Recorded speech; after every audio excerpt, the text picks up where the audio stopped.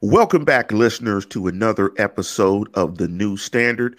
And as always, I have my co-host Neil Coulong joining with me. Neil, how you doing this Sunday? I'm doing great. I hope you are as well. It's a gorgeous, hot, muggy day here in Pittsburgh, and we're all for it. It's a great June day. I love talking football. I love football weather and all that, but you can't beat the summer on a day-to-day basis. Yeah, and it's great. It feels like the country is starting to come out of the pandemic fog, so to speak, and it starts to feel as if there's a bit of normalcy coming back, whatever that'll be. So hopefully everyone out there is still being very safe, but venturing and sticking their toe back in the water and trying to get back out there and be a little bit normal. Before we jump into the topic of the show, want to let everybody know you can find the show on all podcast platforms, Apple Podcasts, Google Podcasts, etc. Also, you can check out the show on YouTube. Go to The New Standard or do a search for The New Standard with my name, Lance Williams, and or Neil Coulong. When you find the show, please give us a link or a like, I should say, and a subscription. We're consistently growing just a little bit here or there. We're a little short. We're about 2'2" in the market, but our height is growing. It's the off season or the business season, I should say. And so things will be cooking very soon. Before we jump into the topic of today's program, does defense win championships? And if so, what are some of the things the Steelers need to concentrate on?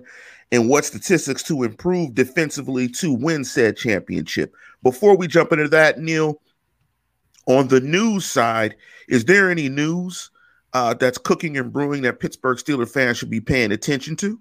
I would say the big thing right now would be the conversation that took place between free agent safety Malik Hooker, who's a Pittsburgh native, and the Pittsburgh Steelers, a 4-year veteran safety free agent, first-round draft pick of the Indianapolis Colts. He is, as of now, unsigned. Missed most of last season due to I should have had this up. I thought it was an Achilles injury. But he's been out for a while. He hasn't been a great player throughout his career, but this is a team that, depending on what you think the role for Arthur Millette, I forget his first name, but whatever role it is that we think he's going to play for the Steelers, whether as a cornerback or a safety, Hooker could be a guy that could come in and provide some depth. And I would assume probably become more of a special teams guy as opposed to anybody that you would see, getting significant snaps. He would not come in and play over Minkah Fitzpatrick. Obviously, he wouldn't play over Terrell Edmunds. It's possible that the team is looking to sign him to bring him in for the sake of the future, with Terrell Edmunds' future being up in the air. By that logic, I would say that he'd probably have a bigger market surrounding him right now than the 0 teams that have signed him. So I wouldn't think he'd get more than a 1-year deal right now anyway. And I don't think they need to be worried about 2 years down the line in a year that they don't have a whole lot of salary cap space. That said, veteran safety depth is something they've always kind of prided themselves in, especially if they can play special teams. That would definitely rule out the possibility of Jordan Dangerfield's unlikely career extending to, I believe, a 7th year with the team. That probably will not happen with or without Hooker, but he's a name. He's a guy to look out for, but I wouldn't call that big news in Steelers land. For the sake of the Steelers as well as the rest of the NFL, news broke this morning that Falcons wide receiver Julio Jones is being traded to the Tennessee Titans. Titans are a Steelers opponent this season, right? They're playing the Titans. I'm not sure. I can look it up, but I believe so. Makes a pretty explosive offense, a very explosive offense. Dangerous player, no doubt. A player that the Steelers fortunately have not had to see a whole lot of in his career. The fact that he's in the AFC presents challenges to the top teams in the AFC. Possibly the Steelers, if you want to think that they are one of them, but definitely Kansas City, Baltimore, anybody else who wants to make a run at a Super Bowl. Buffalo for sure. He's tough. A.J. Brown, I think, is one of the most underrated players in the game. He's one of the best wide receivers in the game. Putting Julio Jones alongside him in a run-based offense creates significant problems down the field. Let's see how they handle it. New offensive coordinator. Can't believe I don't remember his name off the top of my head. Todd Downing. We'll see what he's able to manage with a pretty loaded offensive lineup in Tennessee. But that's a good football team. They were a good team last year, and it looks like they got better. So not much going on news-wise, Lance, overall, but it's June. I think those are two definite points of interest, and we'll see what that means moving forward. Indeed, they do play the Steelers week 15, December 19th, and you could think he'd be fully integrated into their offense by then. Hopefully, for his sake, barring any injury, the level of comfort with him in that offense would have been established, I would think, by that point. And adding arguably the best wide receiver in the game, or a top 5 guy, one of the elite guys, or a tier A guy to that offense with the other guys you were talking about, it just makes them even better. And it just makes the AFC even more loaded. And it makes the march to a championship even more daunting.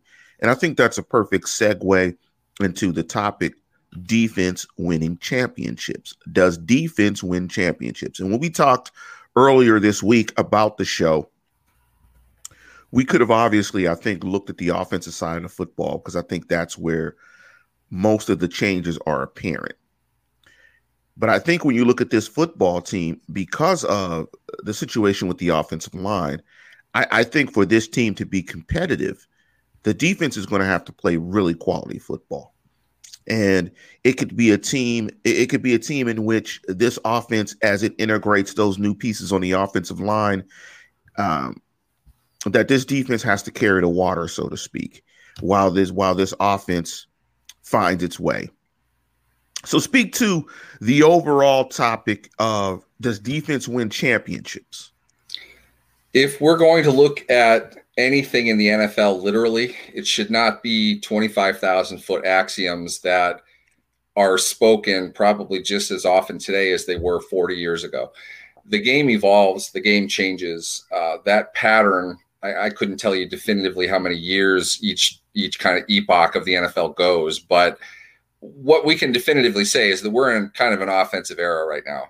There have been plenty of championships won by not dominant defensive performances. In fact, I would argue most Super Bowls are won based on offensive performances. I'll just look at the most recent examples. For me, you definitely saw a great defensive effort by the Tampa Bay Buccaneers in winning the championship last season. They shut down a great offensive team. At the same time, their offense played pretty well, very sharp, very efficient. To me, it really kind of suggests what had the flashier performance. In my opinion, that was probably the defense last year. Before that, I thought San Francisco, in losing to Kansas City, played a phenomenal defensive game. I thought what we saw of Nick Bosa was a future defensive player of the year, multiple time defensive player of the year. One of the best individual defensive performances I've seen in a Super Bowl. He played out of his mind. They came up short largely because there was one time he didn't get to Patrick Mahomes, and they happened to complete a 50-yard pass down the field that set up what was eventually kind of the back-breaking touchdown for him. We can break this down to whatever subatomical level we want. The reality is, if you look over any championship team, they had to win a lot of games before they got to the Super Bowl. In the Super Bowl, however it is that they won that, it doesn't necessarily mean it's reflective of their entire season. We see different things come out of championship games, largely because there's nothing left to hold out for. You're putting everything on the line, whatever cliche you want to use, and they have 2 weeks to prepare for it. So it's not necessarily the best indication of who your team was throughout the entire season. Tampa Bay is a great example of that, in that I don't really think anybody seriously thought they were going to win the Super Bowl at the start of the playoffs. Even if they destroyed Green Bay earlier in the season, I don't think a whole lot of people truly picked Tampa Bay to win that game, let alone get to the championship game. So their defense stepped up when it had to. I guess they kind of fit that mold. But what we see up and down throughout the NFL is one trait rises above another at a certain time, and it's not always your defense. Nowadays, it's really, really hard to keep a team to 16 points or fewer. It's really hard to do that. The Steelers, believe it or not, for as terrible as Randy Fichtner was, apparently, a team that averaged 26 points a game throughout the season, they surrendered 19.5. That was among the best marks in the league. They got destroyed in the first round of the playoffs. They didn't win a championship. They were largely a defensive-based team that could still score points. They didn't have a lot of things they needed in that one playoff game, whether it was defense or offense or whatever. Cleveland played a great game. Offensively, defensively, they did a great job. They got beat in the next round. Kansas City got beat in the championship. So you look at it in such stark terms, it's hard to say there's any one thing that defines greatness. Or at the very least, it's debatable. They're all important. Special teams is important. Your front office is important. Your coaching is important. Free agency, the draft, all of these things are important. And in my opinion, the only real commonality a team has between being average and being a championship caliber squad is they have all those things working for them probably in a 2 or 3 year period.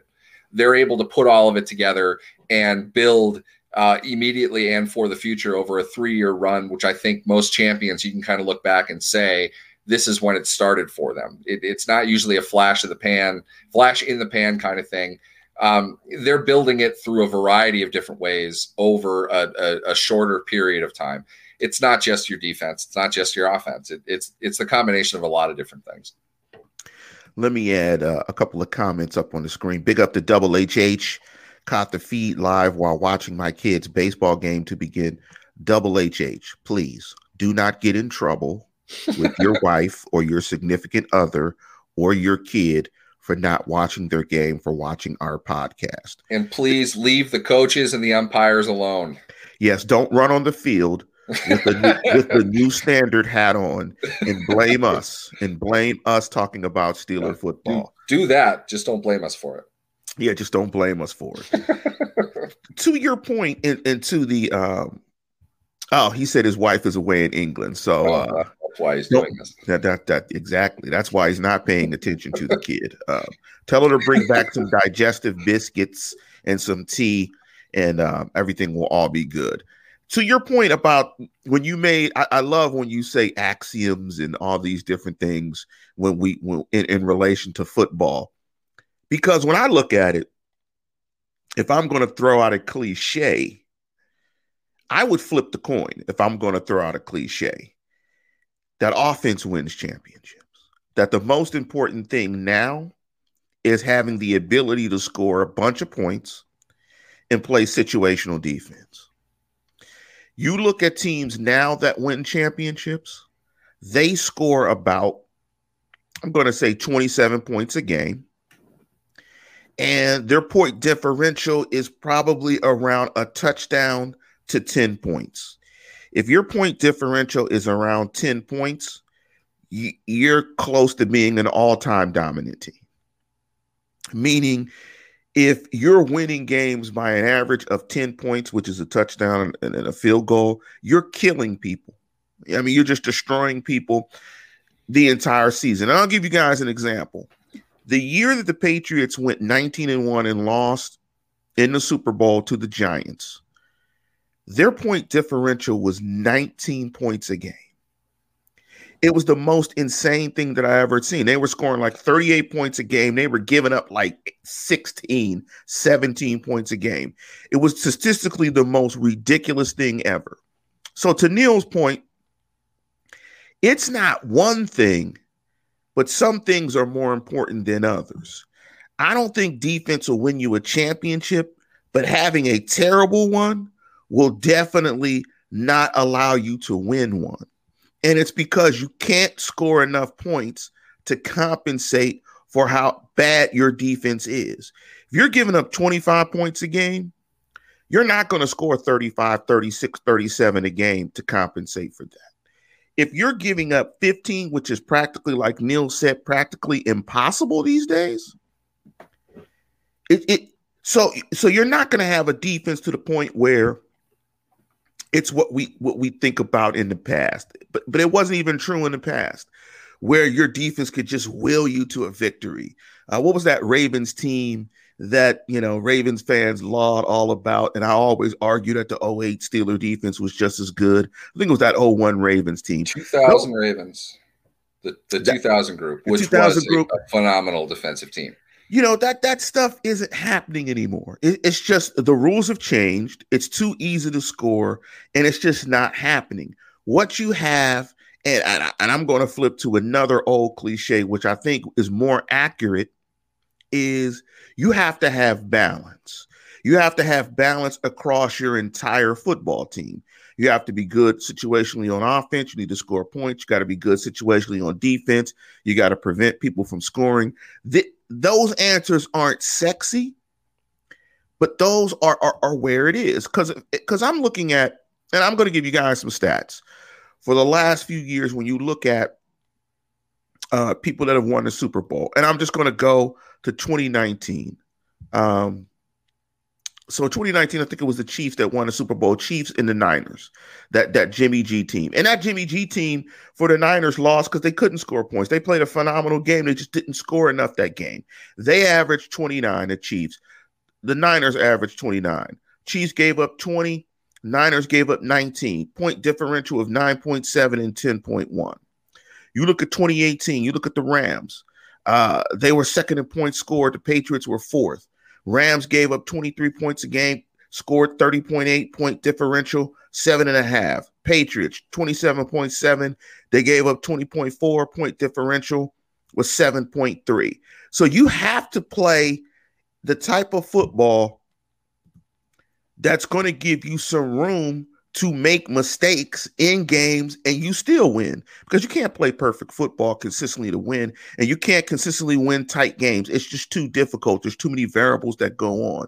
So in a sense, defense does help you win championships, but I think it's more so situational defense than the overall adage of defense wins championships. So keep touching on the word situational. I think that's the word. It's you have to do all these things in the situations where you need to do them. You need to be able to score points. You need to be able to stop teams on drives.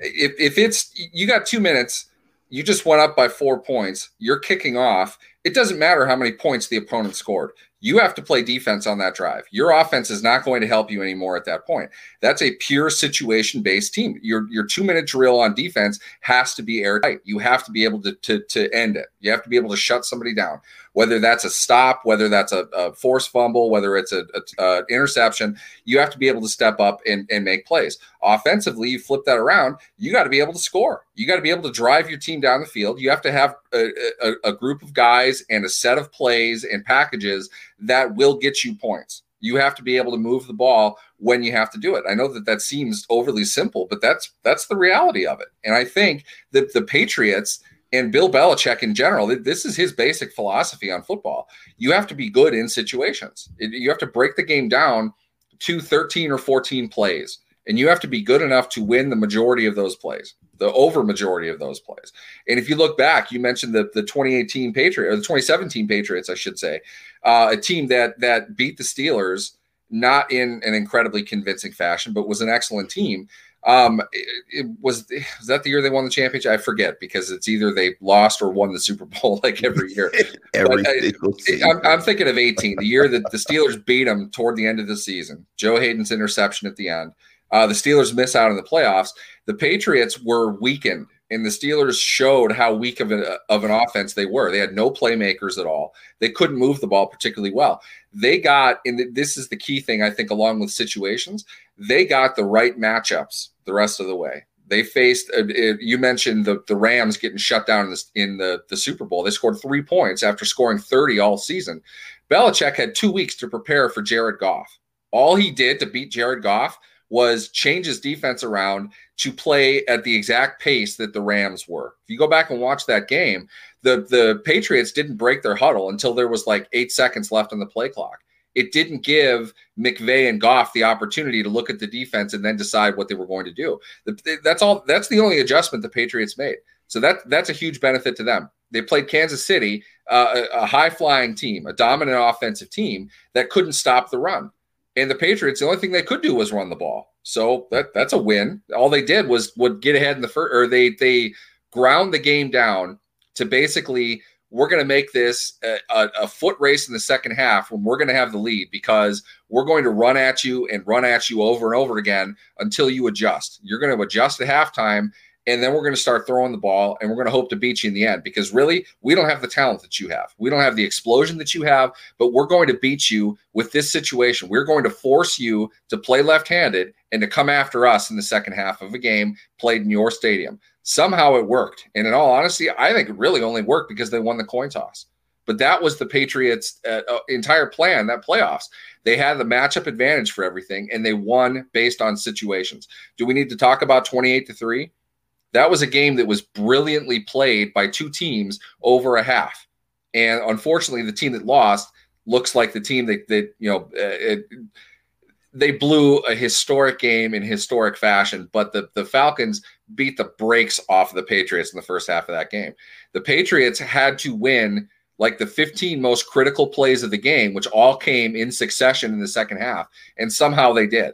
It's an absolute fluke. We will never see a game like that again. But again, it boils down to situational football. They had to win these things at these times when the game was essentially on the line. Champions do that. Sometimes that's on defense, sometimes it's on offense, but most often, Lance, it's both.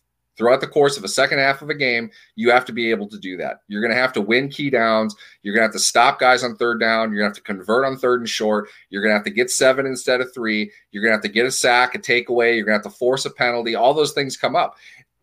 Everybody hates the Patriots. It's mostly because they know how to do those things, because that's what they practice. They don't practice your random second possession of the first quarter of a game. They practice short yardage. They practice 2-minute drill, 4-minute drill. They know how to play situationally better than their opponents do, and they have for years.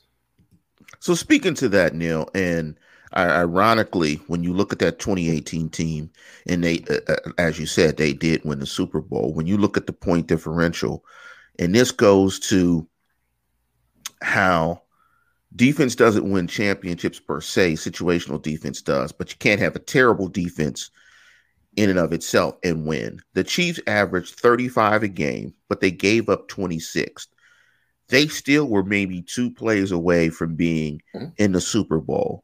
Their point differential was 8.6. And that's because as explosive as they were on offense, they were pretty much bad on defense. Had their defense been anywhere near, let's say 20 points per game, then they probably win a Super Bowl. That's a team. But what we saw was that was the foundation to the team that ended up winning the Super Bowl the next season. Yep. So as we talk about situational defense and we talk about situational football, this defense on the Pittsburgh Steelers, this last run of Steeler defense is much lauded by many pundits. I think largely because of their ability to rush the passer and them getting above 50 sacks, I believe, in the last 4 seasons. I think they led the NFL in sacks, I think, in 3 of the last 4 seasons, or maybe in the last 3 years in a row. It's something like that, and it's definitely they are the overall leader by a wide margin the last 5 years cumulatively. And I think they've gotten a sack in every game for the last maybe 3 seasons. Because I know they got a sack. I think the last 2 years they got a sack in every single game. This defense really does not take shots, in my opinion, by the media, by podcasters. I think this defense is seen as sound, solid, and if the Steelers don't win, it's typically not the blame. They got a little blame, I think, after the Cleveland loss. We spent. I would hope. We spent a large time talking about situational football. Looking at the Steelers statistically, point to a statistic that you think the Steelers defense needs to improve on if this team is going to realistically compete for a championship. I would say, in all honesty, and this is simple, it's basic, it's takeaways. Takeaways, if you look back on all the defenses you just talked about, the situation as far as an NFL defensive team goes usually boils down to how often you take the ball away from the opponent. That's how you end up flipping fields. That's how you kind of make yourself, if you're the underdog, you become the favorite in a game if you have the ball more. The only way to do that without it comes down to this, and this is an old school adage as well. It's one that the coach that I learned probably the most from taught me. Any possession for a team that ends in a kick is a good thing. You're kicking off because you scored, you're kicking a field goal, or you're punting for field position. The drives that don't is hot and cold.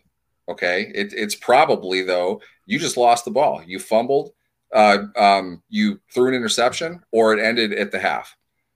Those aren't positive things. In my mind, the more takeaways you get, the better of a defense you are. You look back at 2009 Saints, I know were big on this. The 2010 Steelers were big on this. One of those is a champion. One of them lost in the Super Bowl. The 2010 Packers were good at this. They were also really good in 2009 in this. This is a little ways back, but the idea was these teams had good enough offenses that they felt confident being able to score when they needed to score, but they emphasized taking the ball away, mostly because if we don't, they're going to score. There's not really anything we can do. We have to play defense offensively, so we need to get the ball. We're going to take chances. In 2009, I use that as an example because if you look back, Drew Brees was dialed in that entire season. That's his MVP year. That's one of the better years a quarterback is ever going to have. They knew that he was that good. They knew that they had the weapons around him. Their offense was all but unstoppable. And in that, what they're going to do then is, well, we'll get them the ball. If they score, they score. And it's even because we're going to come back and score too. But if we can get up after a turnover and flip the first two possessions of the game to 14-0, we're in a great position. Let me ask you a question, Neil, because I've heard people say this, that turnovers are random. The turnovers are very random, that it's hard to depend on turnovers to sustain you because of the random nature of turnovers. Let me ask, do you agree? And do you think there are ways to play defense from a coverage perspective, or can you teach? Like, is there anything that you can do from a coaching perspective, coverage perspective, anything to try to increase the propensity of turnovers that you get? And let me add, in 2020, the Steelers ranked 5th in turnover margin. And in 2019, they ranked 8th. 2018, they were terrible at 28, 2017, 14, and 2016, 10. So to that question, we saw a flip in their ability to get turnovers after the 2018 season. Is there something that they did, or is there something that you can do from a football perspective to try to get more turnovers? First thing, you said 10 in 2016. Is that takeaways or is that interceptions? This is turnover margin, just period. Turnover margin. Okay, plus 10 is massive in that regard. That's a offense and defensive statistic. No, that's not the number. This is what they rank. Just to clarify. All right. I would say this. Yes, I understand where randomness comes into play. The reality is a fumble recovery is random. You really can't. It's hard to say there's a skill at recovering a fumble. That's how the ball bounces. That's a literal thing. I feel forcing a fumble is a skill, but the randomness piece of it comes into, it's almost like a secondary action in many cases. You have to get to the ball carrier. You have to hit the ball carrier. You have to then dislodge the ball. Turnovers, as defined by interceptions, which I feel are, for the best defenses, are going to be more prevalent. There is absolutely a skill to that. Getting to the ball, being in position to get to the ball, as well as pressuring the bad throw, the mistake, tipping the ball at the line, separating the receiver from the ball, knocking the ball up in the air. These are all coachable things. And the reason I say that, and this is why I asked about 2016, the Steelers had a massive overhaul of their defensive secondary coaching because of the lack of turnovers that they had.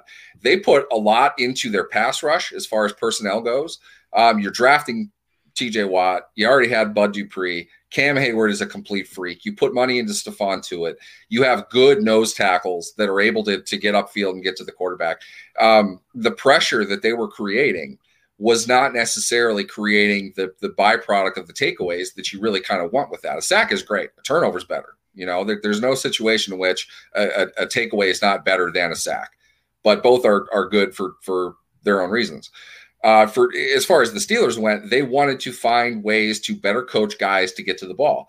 Now, we won't sidetrack this whole thing and talk about their ability to scout the kinds of defensive backs that can get to the ball, except to say Minkah Fitzpatrick is pretty damn good at what he does. And I don't think anybody would disagree with that except for Dolphins fans. He's really good. He's an all-pro guy. In my opinion, he's the next Ed Reed. Not that he's going to be Ed Reed, but the Steelers have intentionally played him in that Ed Reed role. Well, middle to end of Ed Reed's career, when he was just purely a center fielder. He sat back and cherry-picked deeper passes. The idea is having Fitzpatrick patrol that deep in the field, play on instinct, which he's gotten burned on a couple times, which is going to happen. But the idea is he can take the ball away. He can make a quarterback think twice about throwing as a secondary value, which leads to more sacks. Creating opportunities to get to the ball happens from the personnel that you have and the scheme in which you have them play. So in my opinion, you have to consider randomness to some degree, but that's not the point. It's if we're going to look at it in a pure binary fashion, as in these numbers mean this, okay. But the reality is, in big moments, you need to make big plays. Minkah Fitzpatrick had half of the playmaking year in 2020 as he did in 2019. You remember the Ravens takeaway. That won the game. Huge play. Fitzpatrick prepared for that play. If you watch it, he's sizing it up. He's waiting. He's going after the ball, and he's making a play on it. It's random in the sense that sometimes he's going to catch it, sometimes he isn't. But in my opinion, by and large, you're taking away the ball at the plays you're making on the ball are reflective of the amount of interceptions that you get. It's not like there's a fluke one way or the other. You're not Ike Taylor that literally couldn't catch the ball for 10 years somehow or other. That really just doesn't happen. So from your perspective, you think fumbles and fumble recoveries are more random than interceptions. I think so. Are rallying to the football. You possibly, because they're playing so fast, you get your helmet on it. Possibly, that fumbles are more random than interceptions. Yeah, absolutely. I think there are more elements that go into a fumble that is not a product of the defense. Interceptions pretty much has to be, to some degree, a product of the defense. In other words, what I'm saying is you will see running backs, in slipperier conditions, not protect the ball the way that they need to and lose grip of it. Then it gets dislodged. If he's gripping the ball like he normally would, that wouldn't be a fumble. You don't see many passes that are just so errantly bad they just happen to get intercepted. Quarterbacks are way better than they were 50 years ago. It happens, but not nearly at the frequency that you will see fumbles. So if you're saying, and by the way, the Steelers led the NFL in 2020 in interceptions with 18, also tied with the Saints and the Patriots and the Dolphins. So it looks like the Steelers are taking the ball away. If you're fifth in 2020 in turnover margin ranking, and you're 8th in 2019. How do you improve that? Because I believe in the 2019 season, I think they got the most turnovers. It seems to me that if you're 5th and 8th, the problem might not necessarily be your defense. The problem could be that your offense consistently gives the ball away.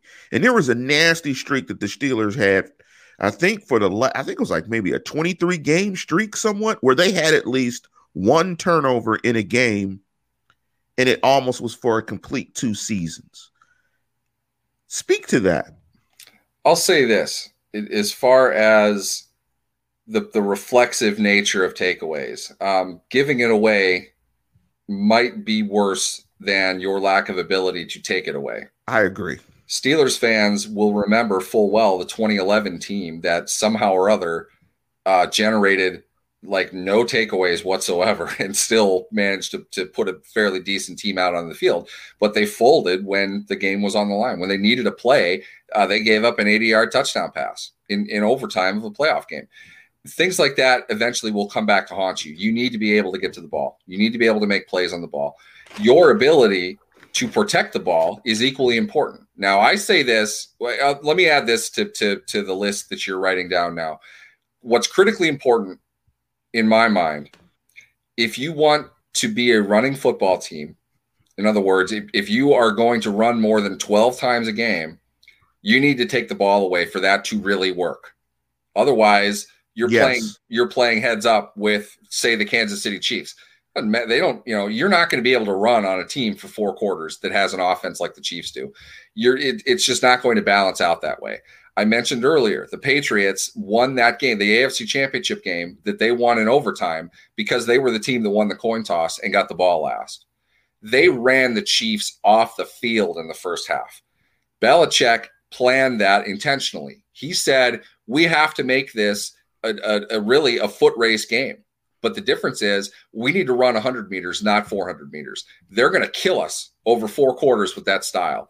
But if we suck the air out of the ball and buy a lead that way to make them need one more possession to beat us than what we need, we can beat them at the end. And that's not a high probability game. That's why they were 6-point underdogs. But they executed it brilliantly. It worked exactly as I'm describing it. They scored on their last 3 possessions, and the Chiefs scored on their last 3 possessions to tie the game up. The Patriots got the ball first in overtime. They played to get to overtime, and from there, sometimes it's as simple as a coin toss. And then the Patriots went and did it again and won the game. So what I mean overall, just by takeaways in general, is it creates possession. You can't score if you don't have the ball. That's an old school motive, I know, but I don't believe that efficiency over a 16-game season compels championship teams come January. It's a matter of what you have and how you are matching up against another team. And that's a question of how you play the game. And it's not necessarily old school. It's just math, right? It's just math. If you take away people's possessions, because you're only going to get probably around 11 or 12 possessions a game. On average, you're going to punt probably at least 5 times on those. I mean, you're going to punt 5 times, right? So if you get 12 possessions, you punt 5 times, you're talking about 7 possessions. If you take away possession, 6, 5, 4, if you don't give away possessions, you don't give them extra possessions to score. It's hard. Although it seems very easy because of the scoring that we see, it's hard to score. It's especially hard to score long field. So you need more possessions. And to your point about the interception, so whatever the Steelers are doing, it could be schematic, it could be players, combination of the both. In terms of interceptions, over the last 2 years, they're second in the National Football League to the Patriots. The Patriots have 43 interceptions. The Steelers have 38. So when we're talking about does defense win championships and looking at particular things on defense that the Steelers need to get better, they're taking the ball away. But like we're illustrating, they're having some difficulty keeping the ball. Yeah, and I would agree with that. Let me get to my original point in saying that they need to improve as far as their takeaways go. I will say this. This is really just the way that I view it. If you stay at a certain top level, which may or may not be fairly defined as relative to your peers, where they rank 5th, 8th, whatever, it's relative to how many interceptions are going around the league. If they're staying at a consistently high number that subjectively, yes, we can establish that that number is this. And the Steelers are at that mark now. I feel that's an improvement. If you do that year to year, you're proving it's not a fluke.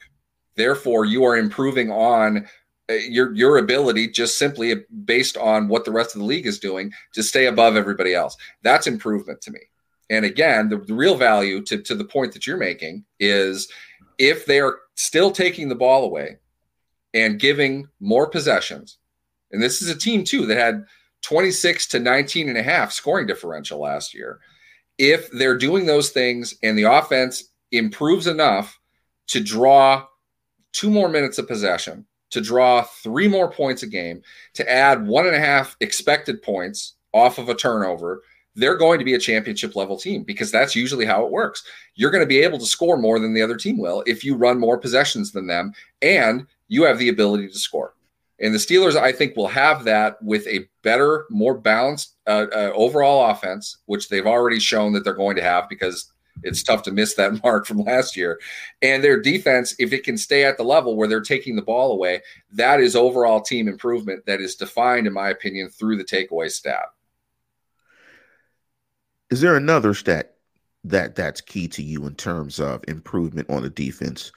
And there's another question I want to ask you after you answer that. Is there another stat? So we're talking about takeaways. Is there another stat that you think that they need to improve on from a defensive perspective to compete for a championship?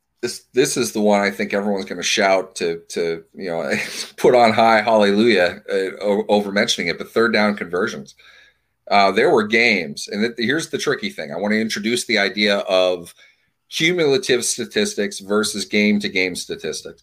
There were games last season where the Steelers were flat out awful on third downs. The Eagles, they let from a 3-score deficit, and they were destroying that team. They let them walk back in the door because Carson Wentz couldn't miss that one. I don't even remember the guy's name anymore. On 3rd and 18, they converted everything on third downs. Third downs are get off the field downs. Those are money downs. You have to be proficient on third downs to be a good defense, period. Because third down conversions mean plays, they mean punts, they mean possession, usually takeaways. Most interceptions come on third downs for obvious reasons. Sacks come on third downs. To me, that is the measurement of your dominance as a defense, is your ability to get a team off the field. Look it up. You're going to see an inverse relationship between your ability to get a team off the field on third down and your ability to hold them under points and your own rise in expected points. What that means is it's everything. It includes all aspects of your defense. It's depth, it's personnel, it's scheme, your run stopping ability, your ability to defend the pass, take the ball away, sack the quarterback. You have the best opportunity to show all of those things on third down. You need to be a dominant third down team in order to succeed in today's NFL. Patrick Mahomes is going to whip you on 1st and 2nd down. When he shows you a 3rd and 6, 3rd and 7, you need to win that down. He's going to beat you every other time. If you're that close to the finish line, you got to win. You need to be able to finish that series off. That's modern NFL in my mind. Just for everything you said earlier about the fact that teams are going to score more easily than they were before. When you have the opportunity, when you've won 1st and 2nd down, in the sense that you didn't give up a touchdown or a 1st down, you need to be able to close that off. That makes the value of that down really the most prominent part of all of your defense. It's interesting that you say this, because I tally stats for myself, and it's funny. I'm looking at my 2020 stats for the Steelers, and it's probably kind of reflective of how I thought the Steelers season was going to go late in the year, because I don't have the last game statistics in any of my sheets. I'm with you in many ways. I don't have. I mean, it's funny that it's kind of reflective. I don't have game 16 in anything. We've touched on situational stuff, and when you look at stats, a lot of time, yes, thank you, Marcus J. It was Fulgham.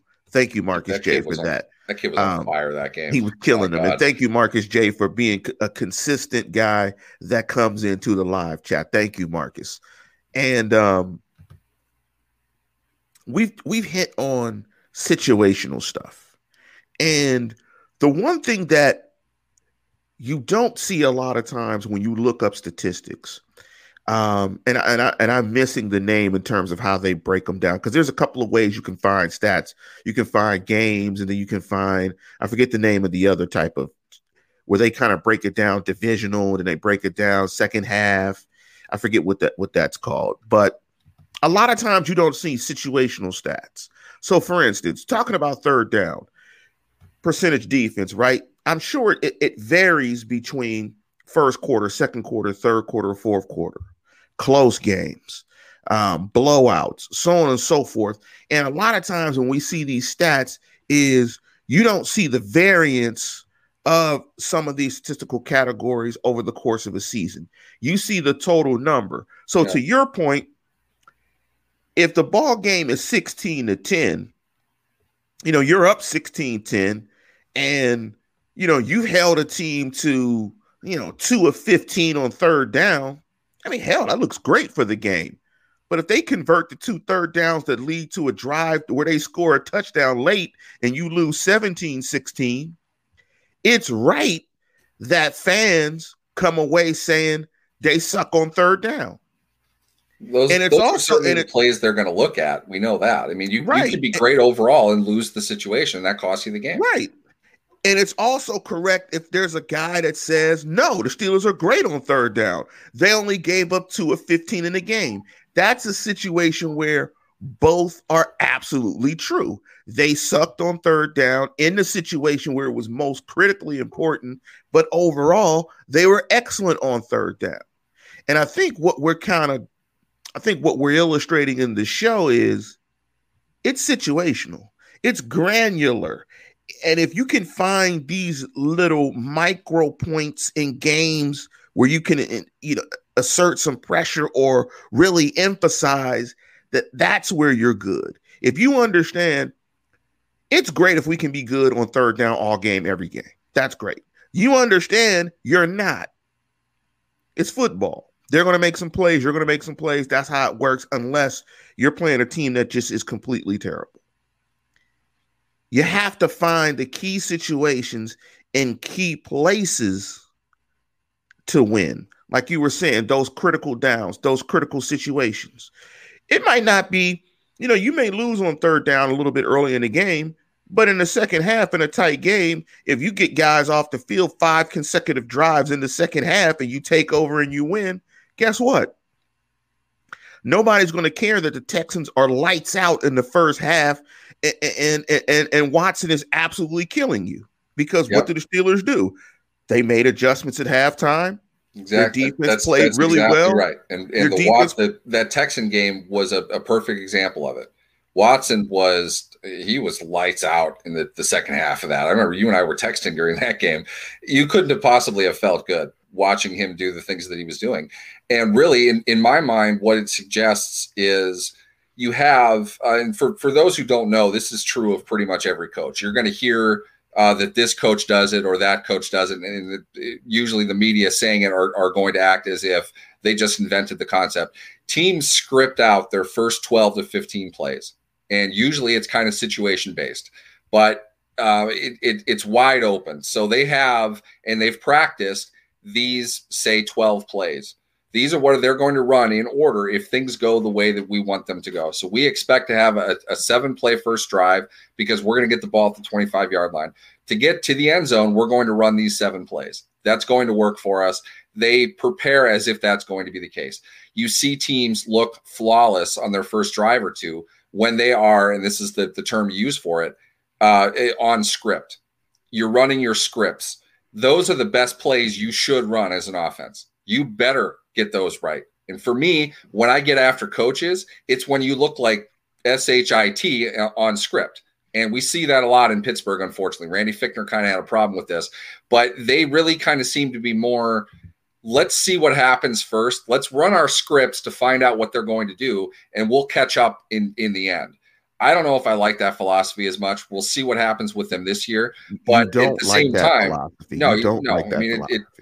this is a team that under Fichtner averaged. There was a stretch of time they averaged 27 points a game, but they couldn't score on their first 2 drives. Half their games, they ran 6 plays in their first 2 drives. They had no success at all. It's kind of like, take advantage of this. Let's try to match them toe for toe here, so you don't need to worry about having to come back or protect a smaller lead, get a bigger lead. But what we did see from the Steelers in the second half was they adjusted and they came out and played usually really well in the second half.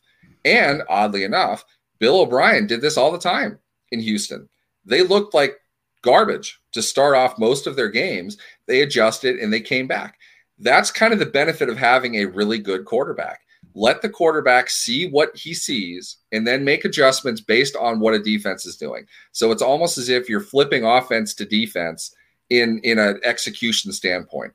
Offensively, we're not attacking you yet until we know what you're doing. Defensively, we're coming at you until you show us what you're doing. So in many ways, what you're saying is legitimate, but it comes down to how good a coach is at adjusting, because the second half, if we're going to deem that really is the more important half, which it is, because that's the one the table is set for, you're not on the same page coming out of the locker room at halftime, opponent to opponent. Whatever the score is, things have happened. How you adjust to that is going to be the difference in the game. And the best coaches are the ones that can adjust more so than just plan out the script. So to me, in a lot of ways, third down conversions come out of that. What your adjustment is in the first half after you got crushed on third downs, you come out and get the key third downs at the end. that's adjustment. That's game planning. That's something that is contributed to by everybody who's involved with it. Before we get out of here and conclude the show, is there any other statistic on the defensive side you'd want to point to? Because I think what we've kind of teased it out, and this is what I've thought for years, that defense is situational and complementary. Both sides of the ball complement each other, and you have to be situationally good. You have to win the big downs to win consistent games, and you need quality, consistent quarterback play. Is there any other thing on the defensive side that you think that they can improve on? Because we talked about turnover margin, turnovers, and we talked about third down defense. Is there anything else that you can think of? Somebody mentioned it in the chat earlier, and I didn't want to say this as a statistic because it really isn't, but health. That is an absolute primary function of every good team that plays at a championship level. You need to be healthy. And the Big up to Devin Snowden for that. Big up, Devin. The Steelers have not been healthy defensively. And to be fair, everybody has the same issue. I get that. But the Steelers lose key defensive guys, not just guys, key defensive guys. When I say key, I mean Devin Bush, who's a good player. Don't get me wrong. You like Devin Bush. He's certainly a future captain. If he isn't this year, he's going to be very, very soon. It's the fact that then you're replacing him with, oh my God, what's with me in names today? Robert Spillane, a guy that by all rights shouldn't be playing. I mean, you don't have adequate depth. Mickey Spillane's nephew. Exactly. Mickey Spillane's nephew. The Steelers have lost those depth guys, the guys with the lack of depth. You look at 2013, for example, everybody talked up and down how difficult it was to replace Maurkice Pouncey on defense because he went down 7 plays into the season. And it absolutely was. Losing Larry Foote on the other side was just as bad. So they lost 2 of them by the third quarter, and the first quarter of their season completely went off the rails. Those were 2 positions they did not have adequate depth at. The Steelers tend to lose those kinds of guys, and it takes a bit to have to replace them. That's the problem. Having to change the car tire while the vehicle's bombing down the road is really hard to do. If they lose a guy like Bush, like Watt, like Hayward, they're not going to have the ability to just replace them and continue moving. Next man up and all that blah, blah, nothing rhetoric. It's meaningless. They need to be able to stay healthy this year defensively. Things are going to go south in a hurry if they lose a key guy on defense. If they lose a starting cornerback, they're in real trouble because it's not so much the guy that they're losing. It's that they have nobody backing them up, and they're thin. They know that they're thin. That's to me, that's trouble. And I don't know if we can rack that up to a statistic, but statistically speaking, they've lost defensive players. One guy that have eventually led to an overall ineffectiveness of their defense. And I think we saw that last year to some degree with the combination of Bush going down, Tyson Alualu missing time. Keep in mind, when Alualu went down the first time, they were averaging like 46 inches of rushing yards a game, something like that. Alualu went down, wow. And the Cowboys ran all over him somehow or other in that fluke of a game. You might remember that. Those types of things contribute to problems over a continued period of time.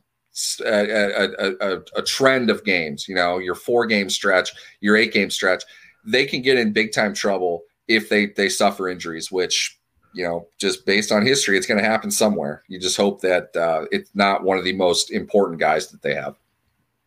Speaking of that, real quick before we get out of here, let's give a big shout out to Double H's kid on the baseball field, and hopefully Double H, because you're still interacting with the show, you have not been restrained from running out the first base and running around the bases with your son as they hit their home run. So, but if you do, Double H, make sure you record that and give the New Standard podcast a shout out, and make sure you do a search for YouTube and tell everybody about the show as you get arrested and put into the car and get driven off. We're not going to bail you out, but we're not going to bail you out. But we do want you to give us a promo and a shout out. I think it was a very solid show today. And I think what we're illustrating is that winning, it's nuanced. But the things that are there are consistency, and it's complementary, and it's situational. And you kind of have to have this strange magic blend on the years that you win championships. It's like making a good roux or a good gumbo. Like sometimes it's better some days than it's others. It's just the ingredients blend and mix, and it comes out fabulous that particular year. You have all the best plans, but kind of all these different ingredients and these different things and these factors have to kind of just blend together right and work out right for you to ascend and to win a championship. And it's just difficult and it's hard. And that's why a team that was established in 1933 with 6 championships has the most Super Bowls, tied with that dreaded team up north in New England. But like you said, you have to identify the areas of the game that you have to win situationally, and you have to be able to win those moments in games to consistently win. Is there anything that fans should look out for on the Wire Network next week? I don't know. Where I sit right now, this is kind of a dead time of the year. You never know on Sundays. Anyway, when I keep asking, I don't know. I meet with people on Monday to go over any type of weekly budget that they might have. I just know that this is a great period of time for fan interaction, for reactions to stuff. Answering Marcus J's question of whether we have any faith in the tackles, the answer is I don't know why we would have an abundance of faith in either of them. Zach Banner is a really funny guy. He seems like a great guy. I'm happy he's in Pittsburgh, but we haven't seen him play. And for people to act as if he's going to step in and do really well, it's completely unfounded. You have no way to support that. I hope he does. Absolutely hope that he does. Again, he looks like a great guy. We don't know. So as far as having faith in him goes, I don't know if they had really any other options. So I hope so for his sake. He doesn't need my faith, but I hope he can step in and play well. I don't think Chucks is particularly good. I don't think he's particularly bad. I think he's a very reasonable NFL tackle. He's not going to be a Pro Bowl level guy, but I think he'll be all right. Let's just hope schematically and from a coaching perspective, what they're doing is understood like clockwork between all 5 of them and all 8 of them in the room. Let's hope all of them can do what they need to do in unison together, because just my useless 2 cents, the sum of their whole is going to have to be better than the sum of their parts, because they're not a good, talented line. Right. Well, we can only be optimistic about that. I know from an ACAB perspective, I would like to go to the Wire Network and see a nice breakdown on Matt Canada, his offense, and how it may complement a young line as well as an aging quarterback. So that's just me raising my hand and giving. I'll tell you what, Lance, I could make all that up for you if you'd like. There are several blogs that are going to write that. I'll tell you right now, you have no way of knowing any of that. And if you want to write for 5,000 words and tell me why I'm wrong, I'm not, because you don't know. You don't know what Matt Canada is like in the NFL. You don't know what they're going to do with the offense. You can infer, you can guess, you can speculate. But just the fact that everybody is so taken in by, well, he's going to put more motion into the offense. You watched Antonio Brown run in motion for 7 seasons. It's not a new concept, okay? It depends on your personnel. It depends on what your quarterback wants to do. There are a lot of things that come with it, but just simply running motion is not what made Antonio Brown great, okay? It's not what had Ben produce his best seasons. There's a lot of things that come into a lot of things. And Matt Canada's offense is not simply running guys in motion. It's not simply running jet sweeps, which we saw get shut down by the time they stopped doing them completely. There are a lot of things that go into it. We don't know what kind of packages they're going to run. I will say this, regardless of anything else, the one huge advantage that Matt Canada is going to have over Randy Fichtner is the fact that Canada is going to be able to run 12 personnel and Fichtner couldn't. Okay. They didn't have tight ends good enough to run 12 personnel. Vance McDonald, I was surprised he even made it through the rest of the season. He was walking wounded the whole year. He couldn't play. Freiermuth is going to be able to come in and do things to afford them the ability to have that entire formation re-entered into their playbook. That's going to make them better in and of itself. And Canada is going to get the praise for it as if he invented the package in and of himself. That's just simply not true. They didn't have the personnel to do it. Those types of things we're going to see. And we're going to see a lot of growing pains with it as well. It takes a while to learn everything new. We know that. We didn't see a great offense come in when Todd Haley first started. 2012, they were pretty rough. 2013, by the end of it, you started seeing some pretty good offensive ability. In 2014, they blew up. Canada's not going to come in and take them, plus 13 points per game over the previous year. So, Steeler fans, thank you for chiming into another episode of The New Standard. And we always conclude the show the same way. As always, fans, remember to tune in, tell a friend, and subscribe. And remember, if you can throw a football through a car wash and it not get wet, you have a cannon arm. See you next week.